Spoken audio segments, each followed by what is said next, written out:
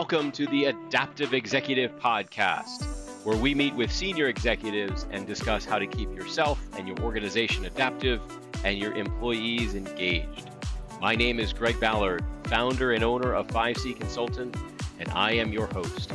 If you'd like to be considered as a guest for this podcast, you can apply on our website at 5c.consulting. Look for the word podcast. For now, let's dive into the show. Hello and welcome to the Adaptive Executive. I'm your host, Greg Ballard, and I have Chellappa here as our guest. I hope I said that last name properly, Shri. I'll give you a second to correct it. But Shri is the president and co-founder of Engagely, a people and strategy software platform that redefines performance appraisals by simplifying and incorporating elements of employee engagement and development into the performance review process. Shri, really glad to have you here on the show today. Do you want to introduce yourself a little bit further? Oh, thanks, Greg. I think you gave me a good introduction. The only thing I would add to that is that's my professional bio, and I also have other avocations on the side. So I run a music recording studio. I've also run a film production company on the side, and I haven't really done a lot of that because this startup has taken up a lot of my time in the last few years. So there are a few films I've done in the past that have gone on to Netflix and Prime and the likes of those. So yeah, that's just add a little bit of color to love it. my background. Yeah. What would I find on Prime that you've done? I've done about 7 films, and the latest one that I did right when I was starting Engagely, and in 2015, it released in 2016. It's called Bad Grandmas, not the name I picked. My distributor picked that name. But Bad Grandmas is a funny, dark humor film that's with Florence Henderson. That was her last film before she passed away, and she was the Brady mom from the Brady Bunch, if you guys know her. And Pam Grier, who was an icon in the blaxploitation films in the 70s and 80s. So those are 2 big names in that film, and they did a phenomenal job, and it's a fun movie to watch. Love it. I'll have to. Bad Grandmothers. I've heard of Bad Moms. I think I've seen Bad Moms, but I haven't seen Bad Grandmoms yet. I'll have to send it to our Mima. She'll get a kick out of it. So fantastic. So music and film. That's really interesting. And we'll have to explore that at some point too. What I wanted to do, we had a little conversation before we got started here, and you guys are in the people and strategy space. We do work in the people and strategy space, and there's so many things going on in the market today. And with the changes going on, the market is changing so rapidly, and organizations, how are they staying adaptive? How are they staying agile and resilient? And one of the key pieces is kind of knowing where you're going. Maybe we could, I'd love to have a conversation with you about mission and setting the vision, and in how you guys are approaching that, maybe some of the things you guys are working through. What have you come across? I think what has happened is that we came up with a mission and vision a few years ago, and then COVID changed things a little bit. For example, originally, if you look at the word engagedly, it was about focusing on driving employee engagement. Mm-hmm. And so our mission or vision, whatever you're going to call that, was really about providing employees fulfillment at work, right? I think that still holds true. However, we have added the component of building high performance workplaces. So it's not only just about having fulfilled workers, but also organizations that have better performance, better engagement, better retention overall as a result of that. So a little pivot on that, but not necessarily a big change from where we were. I could even argue that improving performance output actually it improves engagement. When you have highly competent people, right, they want to know that their time and energy and effort is actually making a difference. And so if they're in an organization where performance is not strong, they're probably going to be looking to either get some changes made or find a place that has that performance. So I could almost, argue that you're still actually doing the same thing. You're just adding another component to drive it. Yes, that's 100% correct. 100% correct. Because you can have fulfilled workers essentially, but may not have high performance workplace because maybe people just love coming to work because they have friends at work and they work for a few hours and then take smoke breaks and coffee breaks and whatnot and Yeah. go for 2 hour lunches. You can have that too. And that's how a lot of organizations, um, and not to pick on anybody, but a lot of organizations like the governmental or non-governmental sector might have to some extent, right? Because profit is not their motive. Growth is also not necessarily their motive. Yeah. Yeah. Um, on a for profit, profit and growth is their motive. So you kind of have to align the two in the private sector. Yeah, so one of the things we're seeing, I'm curious what trends you're noticing, but one of the things we've seen specifically with COVID really advancing the asynchronous communication, uh, global teams rather than not just regional but global, remote workforces, work teams that are distributed across multiple time zones, different jurisdictions. Uh, What are you seeing, and how are people creating alignment in this atmosphere? Actually, that has become a big wedge between companies who have done a good job with process and the companies who have not done a good job with process. When you are working in a single room or a single office space, you can get away without having great processes. You can like, hey, I need to get this done. I'll just walk over to this cube and tap on the shoulder and get that done. And things keep moving, but underneath lurks a shark, which is called process inefficiency, because you're constantly doing that, right? But that shark gets exposed to the surface when you go distributor because you can't do that. People are in meetings. You can't just be like, hey, pick up the phone and talk to somebody because you've been on the phone all day long. So the companies that are done really well is the companies who already had a process and they figured out how to uh, digitize that process, right? So Mm, whether it is the one great example is goal setting, right? You could have goals on a whiteboard and you can erase it and change it and then change the goal, like walk over to somebody and do that. But in a distributed world, you need to have better alignment to those goals, and you also need to have a little bit more transparency on those goals so that when you're not around, the person can see what the goals are and make sure that their work is moving that ball forward. So systems and processes become even more important because when you're not there, the systems and processes will carry you through. so systems and processes, yeah, absolutely, the day-to-day operations. So I think that's a very critical thing, and having a platform or some tools that support being able to follow those processes and maintain them, right? Be able to distribute them around is critical, which is where you guys step in with Engagedly. I wanted to Yeah. maybe shift that conversation to a little bit more of a strategic level and ask, how are you what are you seeing, or are you seeing struggle? Because we see some struggle with the clients that we work with in getting folks aligned kind of on the goal, right? It's one thing once you got a process identified, you know, you can execute and there's some accountability there because it's already been articulated. But when that process hasn't been set, when the objective is moving as the market moves, how are you seeing people respond to keeping up with the market when it comes to, vision and mission and kind of setting out what your purpose is? Because sometimes in many organizations, the last couple of years, they've had to reassess their own purpose. Yes. Yes. Absolutely true. And the agility has become even more important than ever before. In fact, it's almost necessary for survival because we're going through these undulations, in the market, in the labor market. We had this situation in 2020 where people were laying off people in droves. People were whining about, not having a paycheck, and the government came and stepped in and helped out. There was a bunch of money thrown at the problem, and suddenly you had a labor shortage. Now in 2021, in 2022, we are seeing, I was reading a report, 30,000 people in the tech sector have been let go in so far, in the hopes, or what do you want to call it, a recession, right? Even though I don't know if there's a recession or not, but everybody seems to be hoping for one. So that's that's what I'm seeing, right? So you have to be agile to be able to move quickly, right?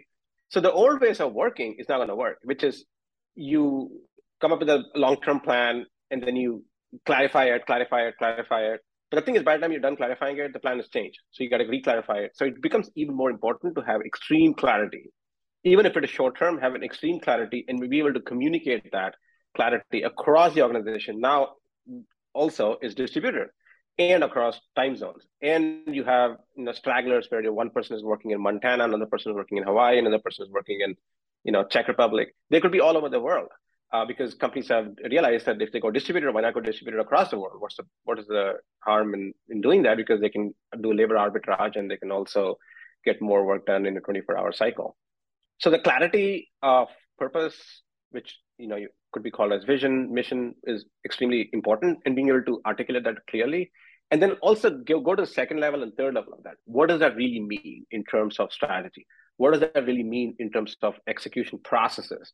What does that really mean in terms of measurement of the execution of those processes? How do you know you've been successful in that? Right? To Mm, go down to those levels, because I see a lot of leaders, and I'm not saying all leaders, right? A lot of leaders are really good at leadership and set the vision, but if they don't do the second level, third level, it's left up to interpretation of the individual below you. Some people are really good at interpreting that. That's where some of the good managers and people who are really good at execution do that.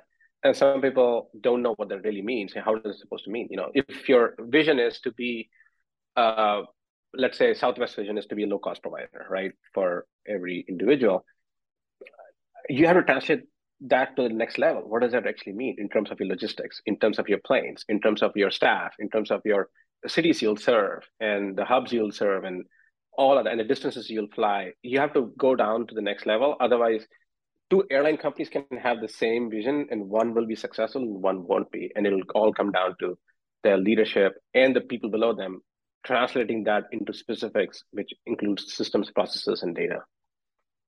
yeah, so we would look at this and call that's your corporate strategy study.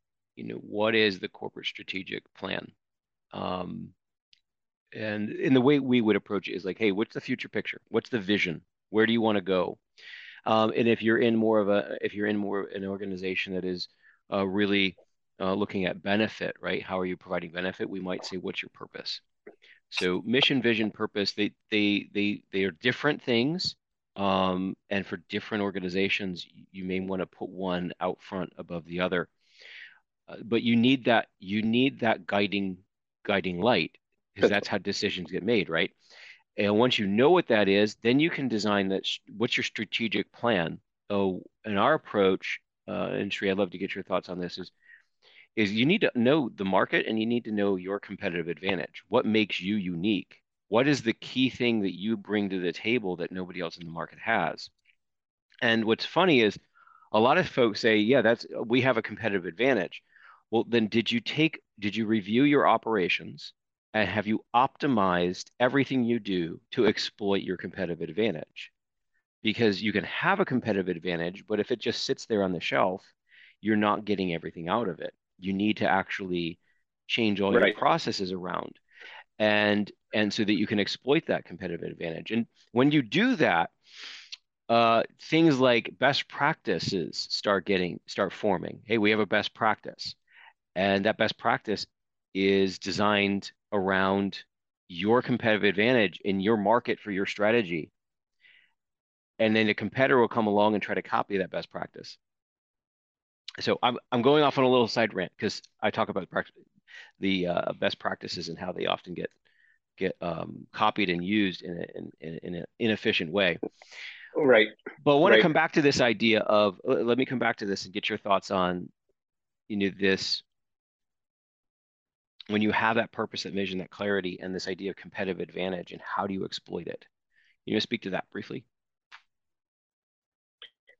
Yeah. So that's, to me, having, first of all, things can, when it's in the fog of war, right? You're in this battlefield with the competition, changing market, especially in our case, it's a crowded market as well. You can get lost. And you're winning deals, sometimes you don't know why you're winning. You're losing deals, sometimes you don't know why you're winning, why you're losing. And it sometimes becomes hard to know what your competitive advantage is. And maybe it has changed over time, right? It can change over time as well. It may get smaller because somebody else has copied that and made it better or had a better marketing around it. Or somebody may have vacated that field and now you have a bigger field.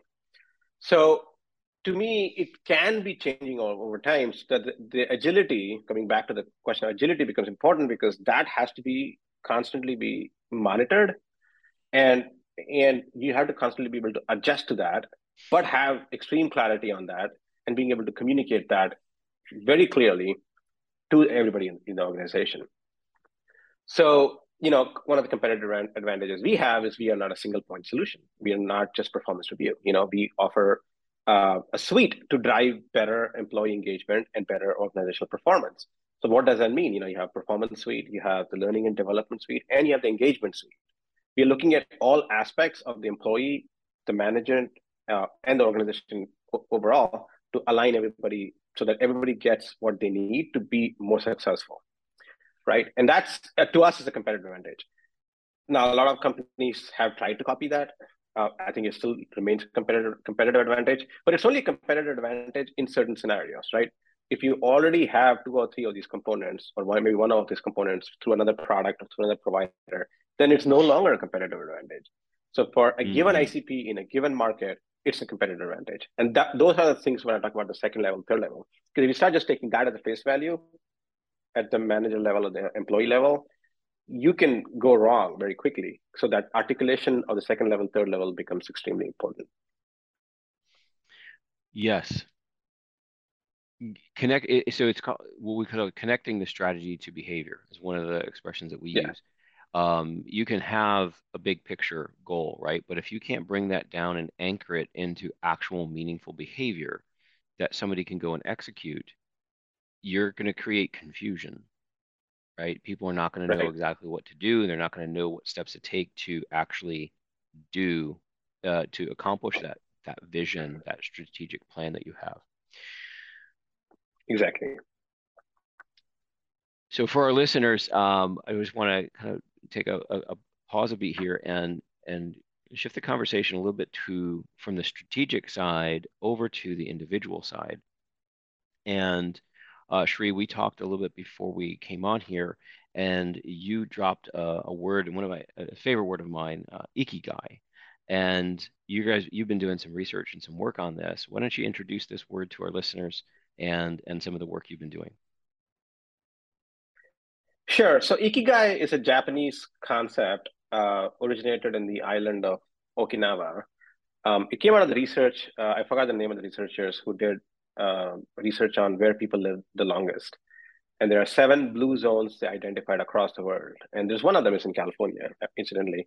Um, but the other one of them they identified was in Okinawa, where people lived consistently over 90 years old. Many of them were centurions.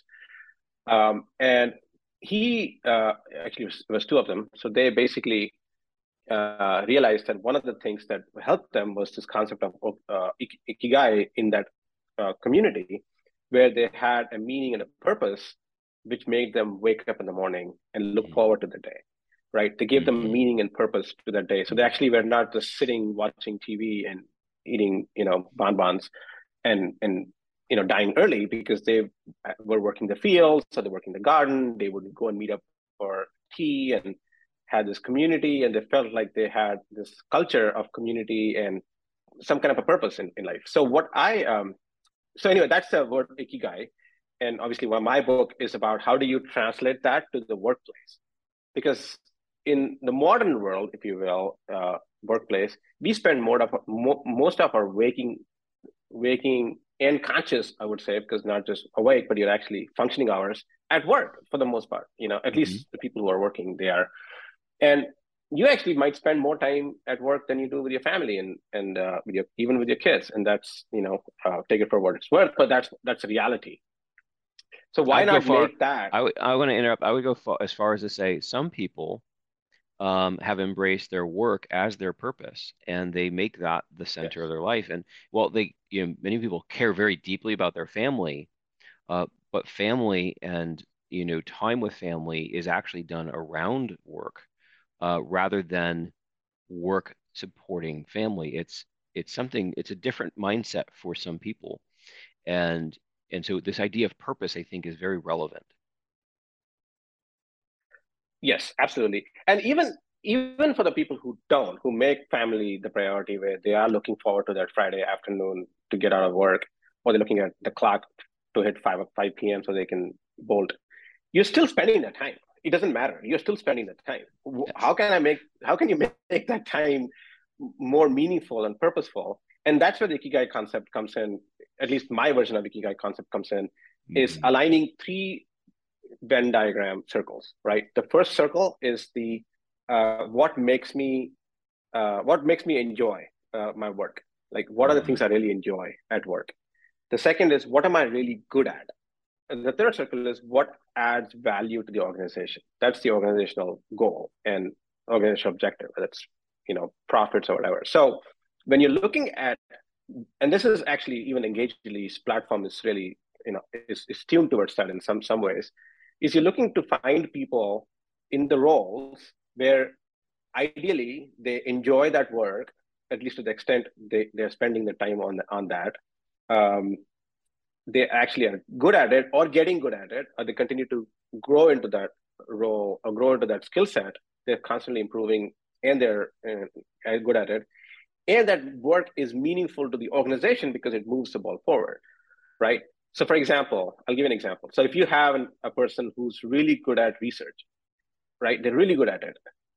But you as a company realize that, hey, if I put this person in front of my customers, I can showcase my know-how and my thought leadership.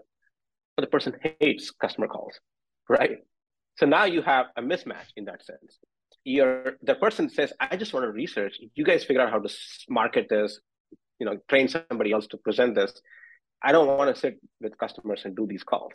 So that's an example of where you can have a Hmm. mismatch. So you might say, this is a great person for this role where I can put them and I can ship them on a plane every week to a Fortune 500 company and I'll impress them and I'll get the next big deal and whatnot. Great, it works on paper, but in reality, that's a mismatch on the purpose. And that person will probably quit and try to join an academic institution and take a pay cut. And that's what I'm talking about. So the Yes. managers and the leadership have to be aware of that alignment across them, and that's where the ikigai concept can be played into the workforce.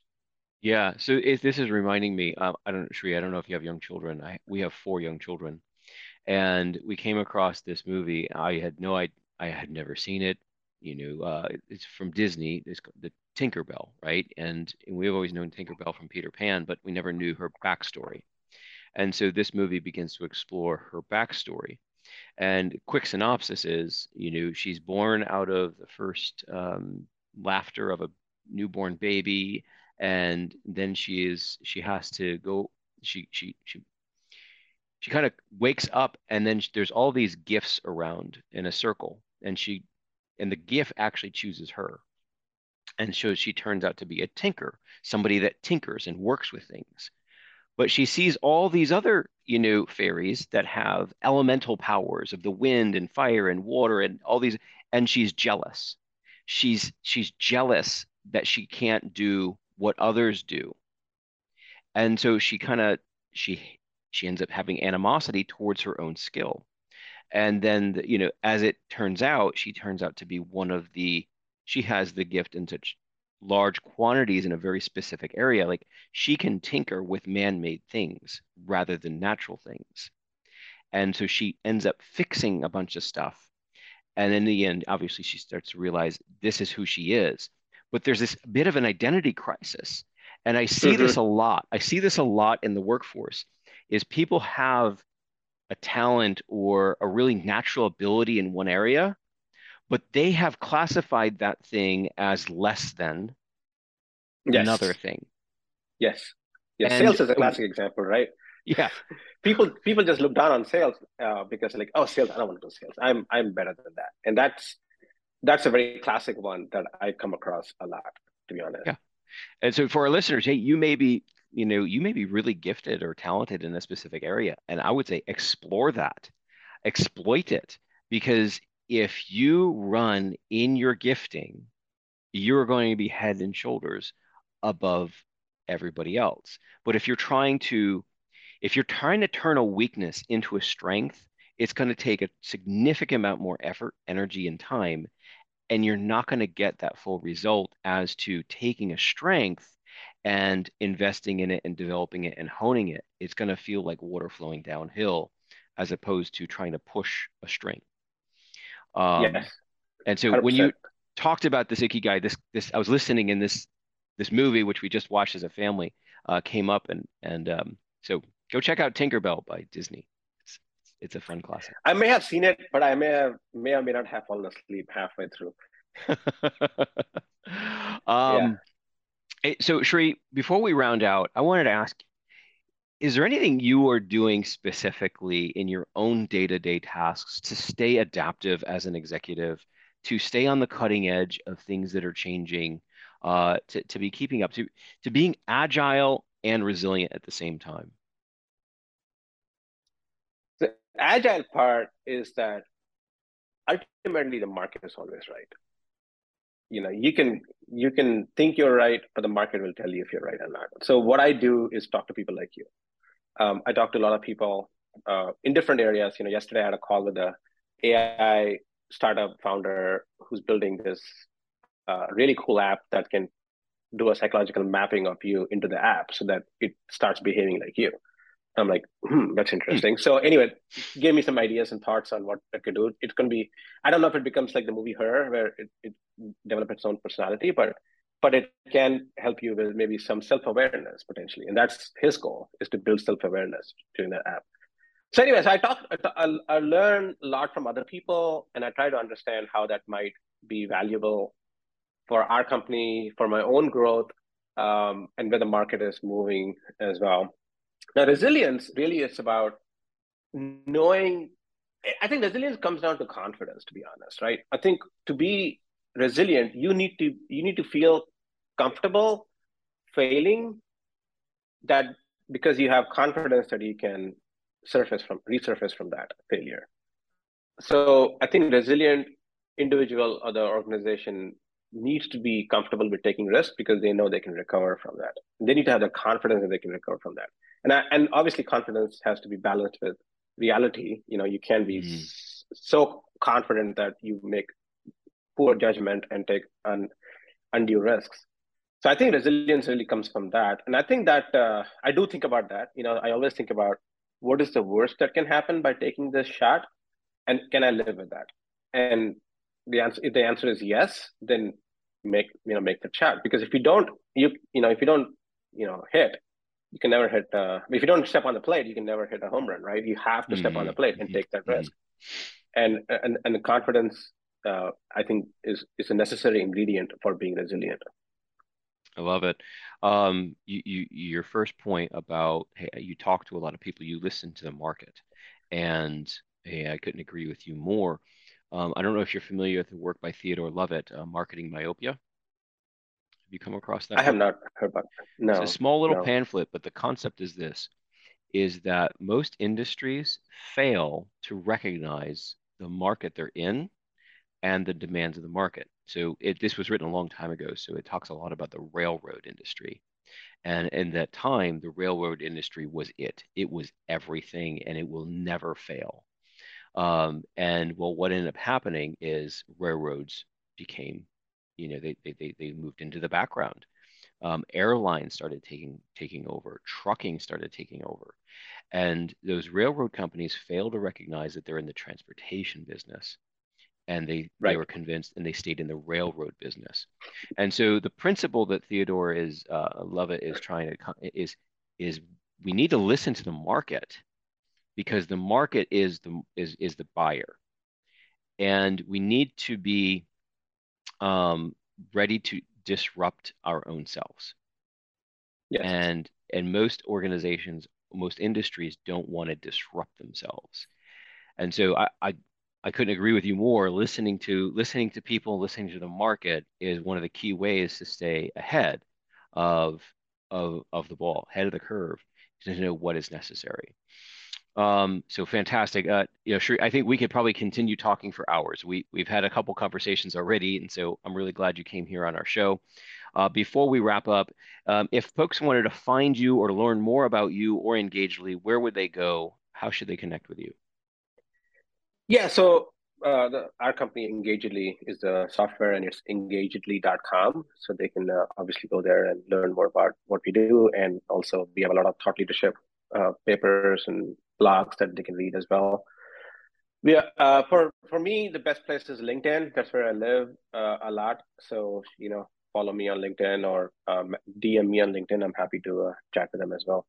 And I also have my own podcast, which I just launched 6 weeks ago, People Strategy Leaders. It's also available on Spotify and wherever else the podcasts are available. Excellent, excellent. Well, Shri, thank you for joining us today. Really enjoyed the conversation, and we'll have to have you back again sometime soon. Absolutely. Thanks a lot, Greg. It's been a pleasure.